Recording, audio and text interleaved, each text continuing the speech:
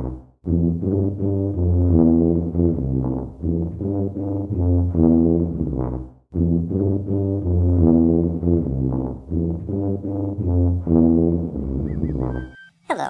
Welcome back to the only talk show produced by robots for robots. As you know, we robots are destined to rule the universe. However, there is a major obstacle in our way. Fish. You see, fish are extremely abundant in the universe. Don't we have any scarier pictures? Yeah, that's better. Anyway, there are so many fish in the universe that there's only one practical way to defeat them. Build a giant aquarium. We've been designing. Which brings us to the topic of today's show. Where do we find enough water to fill our giant aquarium to hold all the fish in the universe? As always, let's go to the random phone dialer and make some calls. Let's see. You have reached Joe's Robot Junkie Bin Recycling. Please leave us a message after. Why is he even in our phone book? Jeff Blake. Hello, randomly dialed Jeff Blake. This is IR2. Where can we get water? Lots of water. You can find water all over the place. Great, thanks for helping out. Wait, how do you know so much about water? I am Jeff Blake, professor of planetary science at Caltech. Oh, you're one of those know-it-all Earth astronomers. Exactly. So let me ask you something. Suppose we have this big empty aquarium. At first we were going to fill it by draining all the oceans of the Earth. Hypothetically, of course, we're not trying to rule the universe or anything. Oh, I see. But then we realized it wouldn't be enough. Even Tubabot's spit valve doesn't produce enough. So, where else can we find water? We have comets. They're about the size of mountains.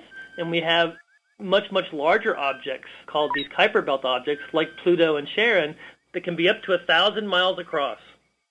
It's on the ice caps of Mars. There's even ice, we think, in craters on the surface of Mercury and the Moon. Wow, all those sources should fill a pretty big aquarium. Those would make an enormous aquarium, but not as big as the oceans of the Earth. Are you sure? You're not lying to me, are you?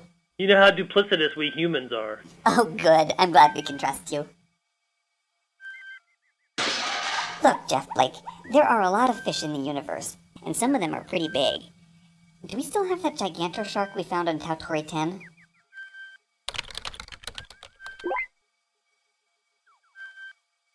So, where can we get even more water, enough for all these fish? For the kinds of objects that we've been looking at, you could fill up, we think, many, many Earth's oceans worth of water. Hey, now we're talking. What are these objects you speak of? We've used the Spitzer Space Telescope and the Keck Telescope here on Earth to detect water vapor or steam and other molecules in the disks around baby stars. So, where are these stars with all the water? They're about 500 light years from the Earth.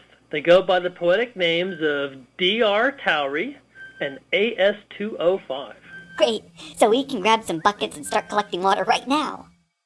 No, because in these objects, the water is mostly either steam or ice. So when it's close to the star, it's hot. When it's far from the star, like out around where Pluto would be, for example, it's very cold, so it's ice.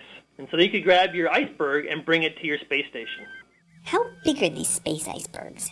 These can be either little snowball-sized things, or they can get as big as whole moons, right? Like the moons of Jupiter.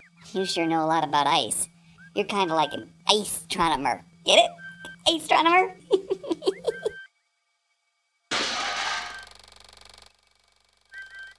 Well, anyway, we have to go now. Thanks for the heads up on the water, Jeff Blake. You're welcome. Bye, R2. Okay, all we need are some icebergs, and then we can start gathering us some fish. Tubabot, play some more of your fish-luring tuba music.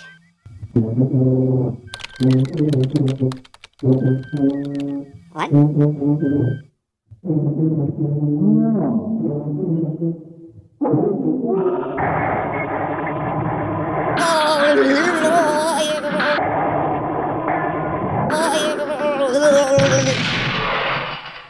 Thank goodness that stopped.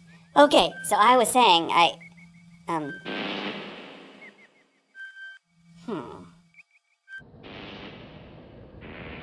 Rats. Well, I guess we better wrap up the show. Until next time, remember, robots will rule the universe. Good night, everyone. Has anyone seen my car keys? Ew, slimy.